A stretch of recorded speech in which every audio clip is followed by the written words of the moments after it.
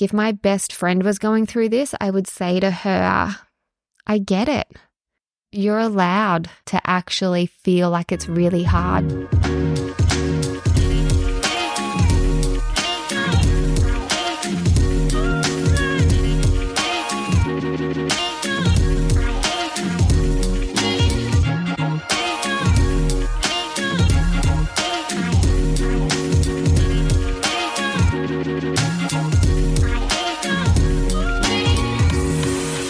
Welcome to today's podcast episode. It's a solo one and it's a good old-fashioned Q&A. These questions have been submitted via Instagram, and if you're not following on Instagram, come on over. My username is @KylieLately. So this week I posted a series of stories asking for questions on different topics.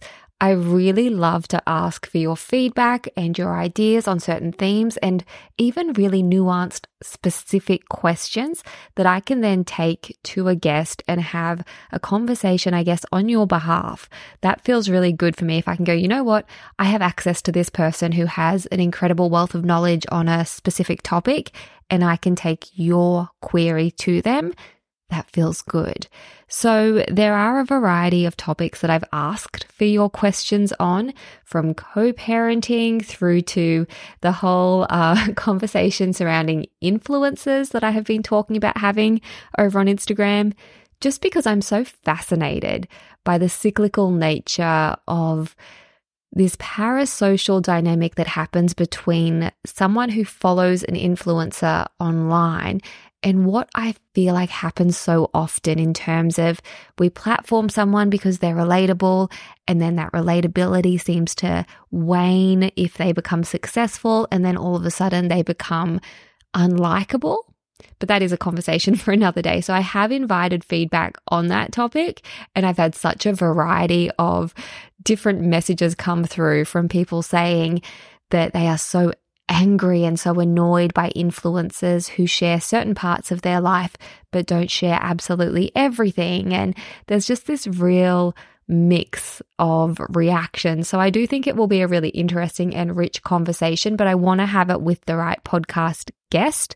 I could sit down and just waffle on about it for a long time, probably. And I do have some notes and thoughts that I've written down in moments of clarity, but I think it would be a more enjoyable conversation if I have someone to kind of play tennis with on that topic. So if there's something that like you just went, oh my gosh, yes, I really would love to hear someone speak about this part of influencer and influencer culture, feel free to slide into my DMs and hopefully I will see it. But today I'm just answering a few general questions that have been submitted. It's really important that I stress that I'm not an expert in the field of specific therapies. I've done a little bit of training in cognitive behavioral therapy and I am studying to be a counselor, but nothing that I say here in this episode should be taken as personalized or prescriptive advice. I'm just someone, sharing my initial responses to these questions. And there are a few questions that I'm going to say, look, I think you should absolutely seek, specific guidance from someone who is qualified, particularly this first one that I'm going to touch on. And that is tips for the mental struggles of body changing during pregnancy. Just quickly, a word from today's sponsors. Unless, of course, you're one of our Venti members, in that case, there are no ads and your episode is about to keep playing. Here's a cool fact. A crocodile can't stick out its tongue. Another cool fact, you can get short-term health insurance for a month or just under a year in some states. United Healthcare short-term insurance plans are designed for people who are between jobs, coming off their parents' plan, or turning a side hustle into a full-time gig. Underwritten by Golden Rule Insurance Company, they offer flexible, budget-friendly coverage with access to a nationwide network of doctors and hospitals. Get more cool facts about United Healthcare short-term plans at uh1.com. Over the last couple of months, I've had different versions of this question come through, and I really think it's the sort of thing that you should speak with someone about because it's such a individual experience, how you relate to your body and the changes that are happening. And there are so many factors that can influence the way that you feel about your body. I also recognize that for some people, this question, they might actually feel annoyed by it. And that's not to say that I think it's a bad question at all. I think it's an incredibly valid question, and so many people who have been pregnant will absolutely understand and relate. But then I also know for people that are trying to fall pregnant, that can be really triggering for them. But anyway, tips for the mental struggles of your body changing in pregnancy. I think, if my best friend was going through this, I would say to her, I get it. You're allowed to actually feel like it's really hard, because growing a human or 2 or 3 or however many is hard. And it's hard feeling like you are out of control of your body and you don't know what to expect. Everyone has a different level of their identity based in how they look as well, depending on how they've been socialized, perhaps the industry that you're in. There are so many factors that can influence it, but it is hard. Physically, it can be really hard to go through that change and feel like you are losing your autonomy as an individual.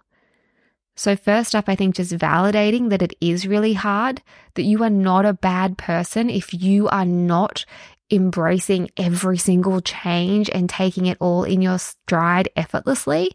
That doesn't mean that you're a bad person at all. I can remember being pregnant with the boys, and I was the sickest pregnant person, not sick in a good way, like my kids would say, but just I was so unwell. And I always thought before I was pregnant, before I was informed, while I was blissfully ignorant to what pregnancy can be like, I always thought, when I'm pregnant, I will eat so well, because I've always been pretty health conscious, sometimes too health conscious, and I say health with air quotes. I thought, you know what, I'll be that person who's only having green smoothies and won't have any caffeine and won't eat any fast food. And I'm just going to glow through my pregnancy and make sure I only put the best things in my body. And when I was pregnant, my reality was I could not stomach a fruit or vegetable. I kid you not. I couldn't walk past a fruit shop without either heaving violently or actually throwing up. I couldn't open our fridge if I knew that there were fruits and vegetables in the fridge. It was just this intolerable experience that made my skin crawl and made me feel so sick. I couldn't get anything good into my body. The only thing that I could eat were things that were very carby and very bland. So I'm talking plain Latina pasta, bread rolls with cheese, wedges, just very, very bland things that had no nutritional value. That's all that I could keep down. So I understand, and I know that that might seem like a bridge too far between, maybe not between body image, but also expectations in pregnancy. But I just don't want you to be hard on yourself if you are struggling with your body changing during pregnancy. It's perhaps a good idea as well, I guess, to focus on what your body is actually doing for you.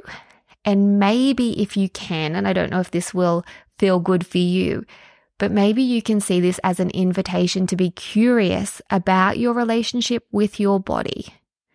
Because if you have a relationship with your body and your appearance where you place a lot of your self-worth in it, yes, it is uncomfortable, and yes, it is hard when it is changing, but it is an incredible gift and an opportunity as well. Bear with me, I know it might not feel like it, but the fact is, at some stage in your life, your looks are going to change. Our bodies are always changing to serve us in different ways. We go from being babies to toddlers to children to teens. Our bodies change depending on what we're going through and what we need. And your body's going to change as you go into old age as well. And so maybe this is an opportunity for you to actually get a bit of clarity on why it's so upsetting for you. You can also, as I said, focus on what your body is doing, the functions of your body, and start to try and foster appreciation for that side of things. That doesn't mean to say that all of a sudden you won't be uncomfortable, that your weight is going up, or that that whatever's going on for you. It's not to say it will erase it, but maybe it will help kind of right size your focus if you can also focus on the things that your body is doing for you.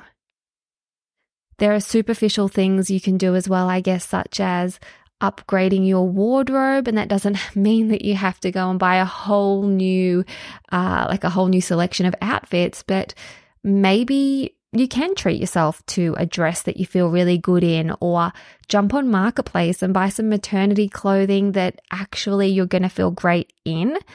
And just know that maybe how you feel about your changing body will change as well. Just because you feel this way now doesn't mean that you will feel this way throughout your whole pregnancy. And if I have anyone listening who hasn't had a child before, who hasn't been pregnant before, and you are worried about how you are going to go with the changes that come along with being pregnant, definitely look after yourself and seek some support and seek some therapy if this is a really big concern for you, if this is something that is holding you back from wanting to fall pregnant. But also, I just want you to know that as someone who has always been a bit funny with her body image, I loved being pregnant. Not how I felt, I was so unwell, but I didn't have issues with gaining weight. It was probably the time in my life where I loved my body the absolute most. And I don't say that to make this person feel badly. Gosh, we all have our things, but I will say that it's just not a given. A lot of people close to me when I fell pregnant were really worried about how I would handle the weight gain. And I just took it all in my stride. I was like, one Neenish tart after the other, thanks. And even after I had the babies, after the boys were born, I really didn't think that much about my postpartum body. Yes, I did resume exercising and movement and those sorts of things. And I guess it must have been somewhere in my mind because I'm just casting my mind back, because I can remember taking photos and thinking oh yeah, I'm meant to be getting married in 11 months and will the dress fit and those sorts of things. But I was so proud of what my body had done and so appreciative. And I just wanted to share that with you because it's not a given for those listening who haven't experienced it that you will struggle, but you might. And if you do, it doesn't mean there's anything wrong with you at all. What are the other areas of life that perhaps you can focus on and feel in control of? It also might just be, as I said, a case that at this stage of your pregnancy you are struggling, but it improves. A lot of people have said to me that they found it really hard during the first trimester when they weren't really showing, but once they got to the second and third trimester and they were obviously pregnant, they felt a lot better about everything. So again, I don't have a lot of context here, but I would encourage you to speak to someone who's qualified in the space and can really hold your hand and support you through this. And also just open up and speak to other women. Sometimes we have to go first and share something we're struggling with, and someone will be like, oh, same. I felt that exact same way. And there's just validation in knowing that you're not alone. And I promise you, you are not the only person to have these experiences and these thoughts and feelings and these struggles with pregnancy changes. All right. Trauma dumping. How to not let it impact us. I'm a nurse and sometimes the cases get to me. So first and foremost, thank you for being a nurse. I truly think nurses are the most unsung heroes.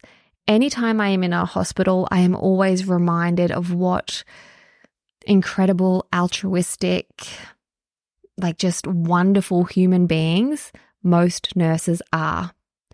I just take my hat off to all nurses because I know like that I couldn't do that job. I couldn't handle the shift work.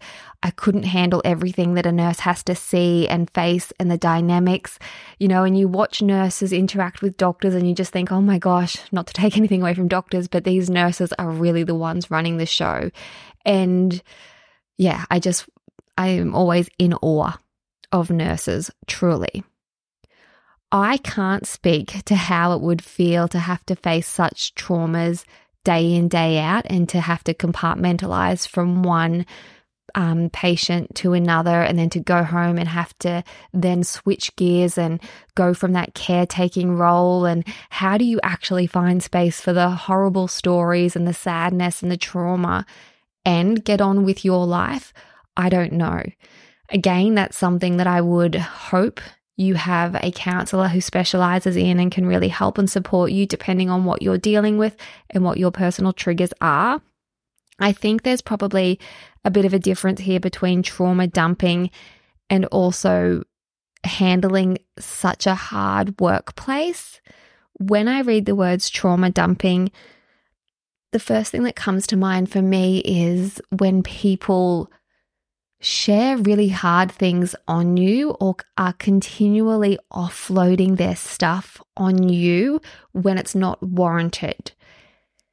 And I've got a little bit of experience in that. I don't have any experience in the nursing side of things. And truthfully, I go to pieces with a lot of hard stuff. Like when I hear awful things on the news, I find it incredibly hard to just shake it off and get on with my day. So I take my hat off to you again.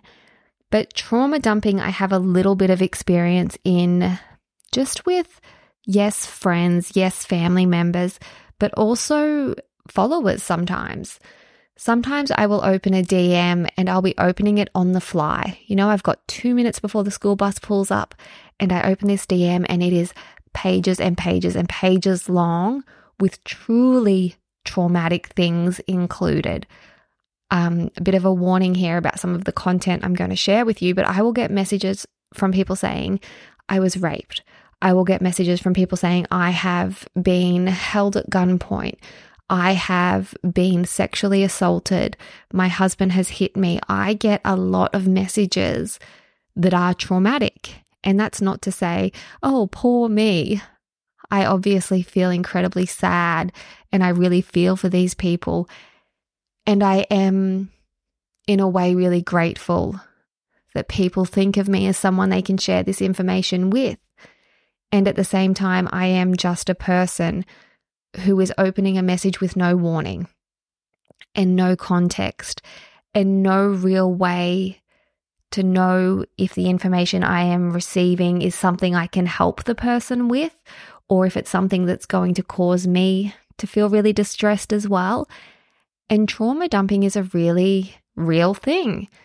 Maybe you can't relate to the experience of having strangers send you really full-on messages, but maybe you can relate to the experience of a family member who is continually sending you text messages or continually calling you or showing up at your place only with the intention to offload all of their woes onto you. And maybe like your bucket is so empty and you just can't take it on board. And it's really hard. It's so hard because there's that dichotomy of caring so deeply about someone, even if you don't know them well. Like as a human, you just care, right?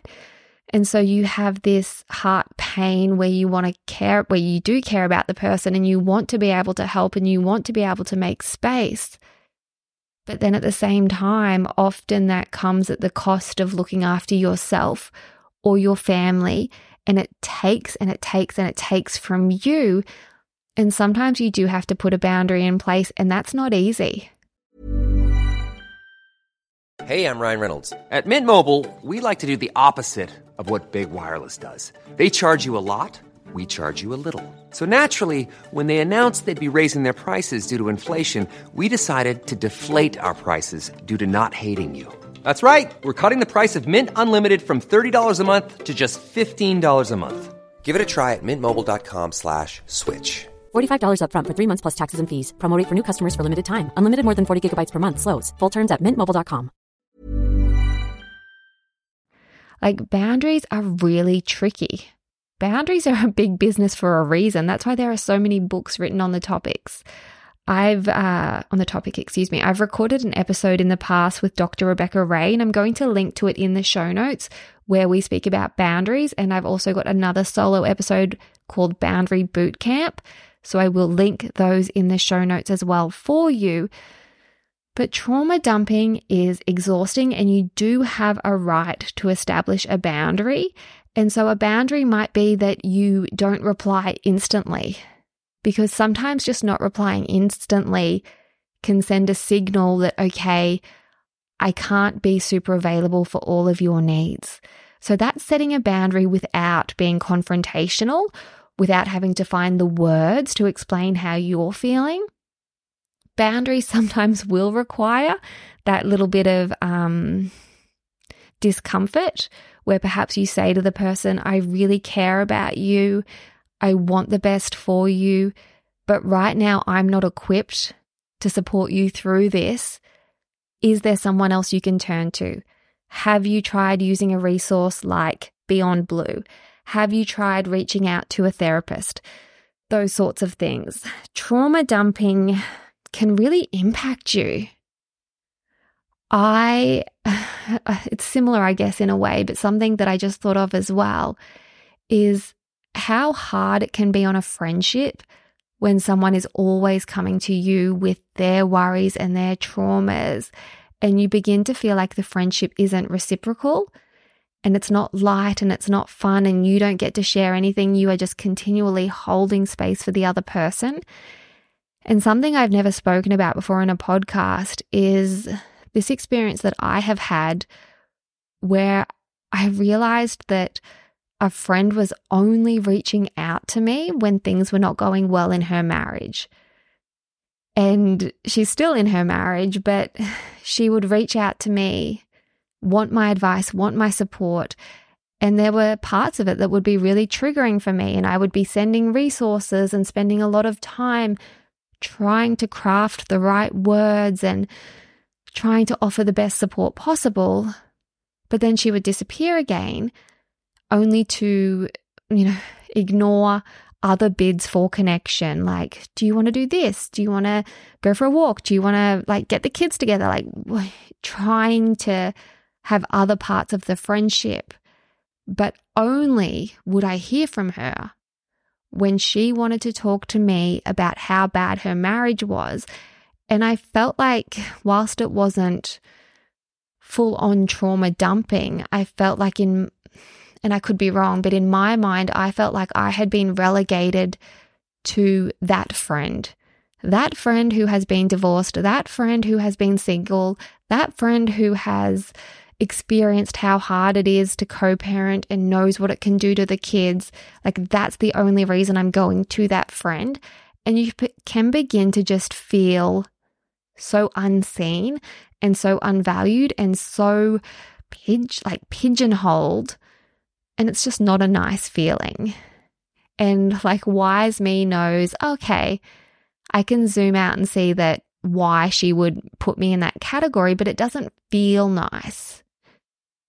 And so I have created some space and some, boundaries there for myself, whereby if she has a grievance about her husband and she's thinking about leaving him and she wants to know the exact steps to take again for the umpteenth time, and I say that in that way, not because I think, she should just make the decision and leave. I know how hard that is for so many women, particularly when there are all sorts of nuances involved.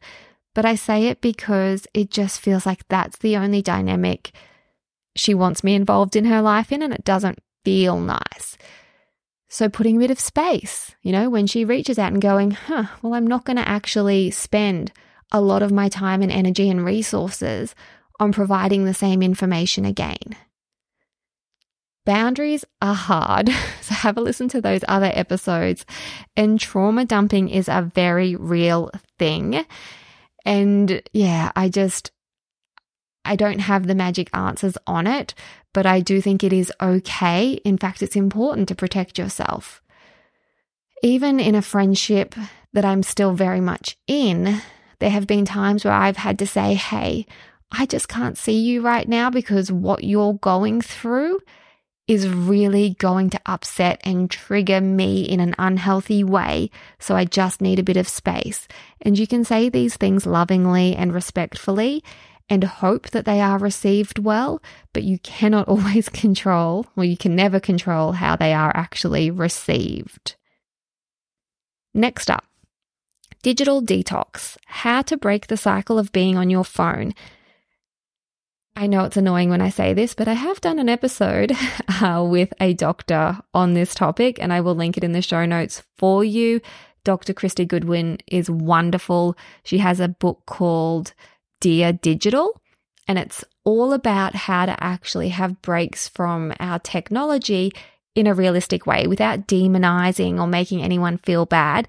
It's just about bringing our attention towards actually what's going on.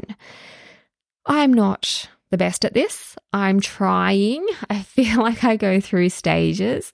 When the boys were like 3 or 4, I had such a better handle on my digital use, even when they were babies actually, because they would only be awake for like 2-hour wake periods. So I could easily not be on my phone. And then I could go on my phone when they slept. Whereas I feel like now, for like probably 10 hours a day, my phone is very close to me, if not in my hand.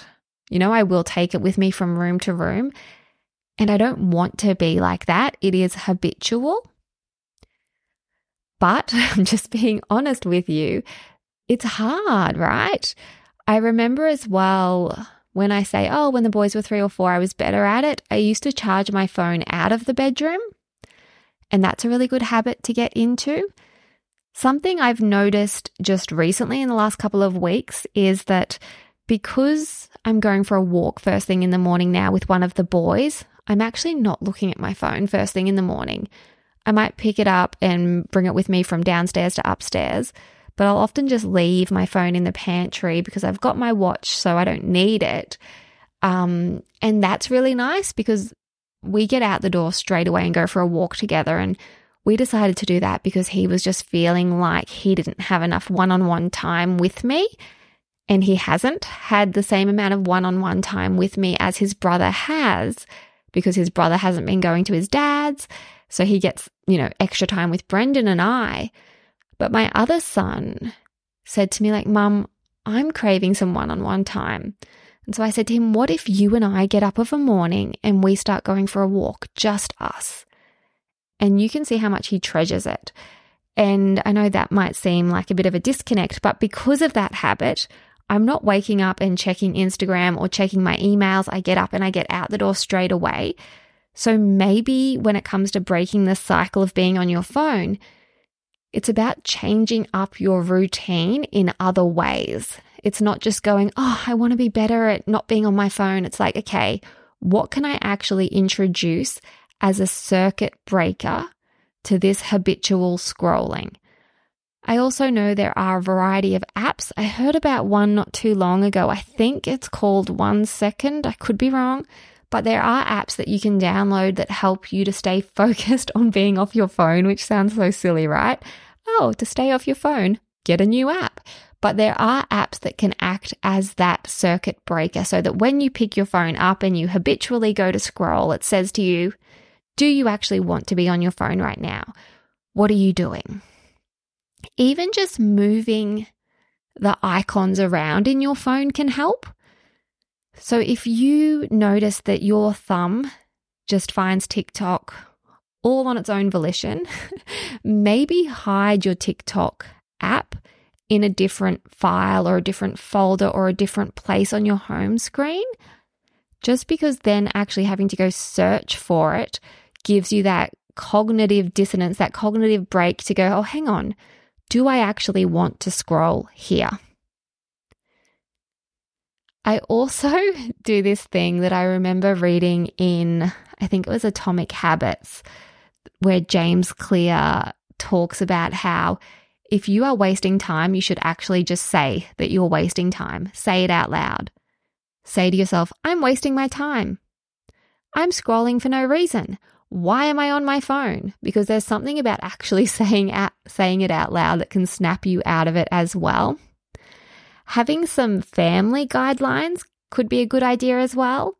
You know, like at a certain time, we all put our devices in a certain drawer for a certain time period. Yeah, hopefully that's helpful. I don't know if it is.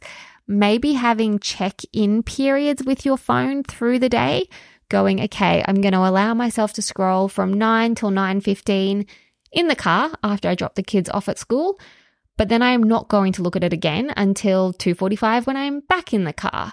Obviously basing this off my rhythm of my average day, but whatever works for you. Have a little think about, when are you habitually scrolling? Why do you want to break the habit of habitually scrolling? What can you replace the habit with? Can you introduce some circuit breakers? And are there some family rules that you can establish that will benefit all of you? All right, there are a few other topics here, including, can you speak more about your opinion on the masculine-feminine energy polarity as a feminist? This is definitely something I have changed my mind about. I used to talk a lot about masculine and feminine, and don't get me wrong, I still recognize that there are things that are quite feminine, or there are things that are quite masculine, but I think of it now that those things are assigned as masculine and feminine as a construct of society, and not always as an actual reality of our internal compass or our internal energy. I think that a lot of the time the masculine and feminine and polarity conversation can center around making a woman feel responsible for a man. And that's something that really rubs me the wrong way the older I have gotten.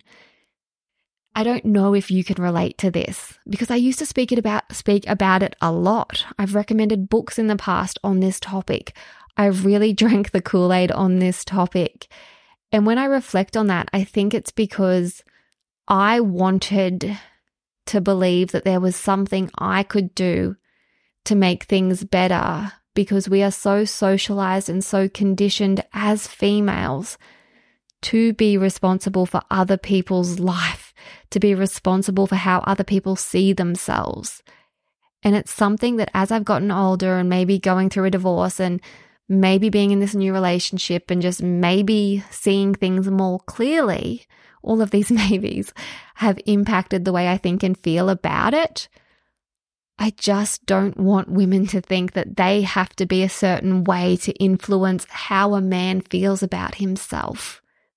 You don't have to be something to make a man feel masculine or feel manly. Like, what does that even mean? And why is it the woman's responsibility? There's so much pressure on women already. We're managing so much of the domestic load that then we're also meant to be like, oh, hang on, I have to stop and drop into my feminine energy so that when my partner and I reconnect, I'm creating the space for things to feel great. I don't know, I just, like, whilst I still think that there is power in a shower and moisturizer and a nice silky robe and feeling good about yourself and feeling soft, because motherhood and the everyday life and our just everything can kind of make us feel hard and tough at the end of the day. I don't discount that, but I do discount this information that, if a man is treating you poorly, that's your responsibility. You weren't feminine enough. You weren't soft enough. I'm so much more focused on equality in all of the arenas these days. So yes, it's something I've definitely changed my mind about. And there's certain content out there that I see and I feel bristly about it and a little bit triggered about it. But I think that's because there's part of me that feels a bit shameful that I used to buy into it so much.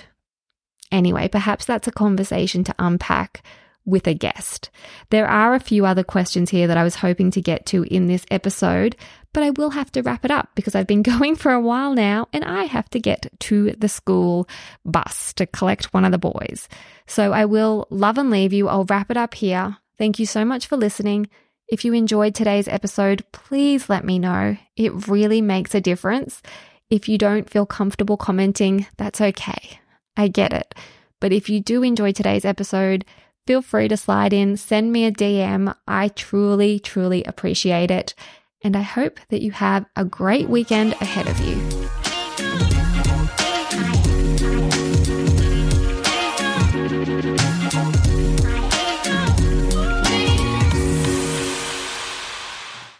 Today's podcast episode was recorded on the land of the Bundjalung Nation. In the spirit of reconciliation, we acknowledge the traditional custodians of country throughout Australia and their connections to land, sea, and community. We pay our respect to their elders, past and present, and extend that respect to all Aboriginal and Torres Strait Islander peoples today. Planning for your next trip? Elevate your travel style with Quince. Quince has all the jet-setting essentials you'll want for your next getaway, like European linen, premium luggage options, buttery soft Italian leather bags, and so much more. And it's all priced at 50 to 80% less than similar brands. Plus, Quince only works with factories that use safe and ethical manufacturing practices. Pack your bags with high-quality essentials you'll be wearing for vacations to come with Quince. Go to quince.com/trip for free shipping and 365-day returns.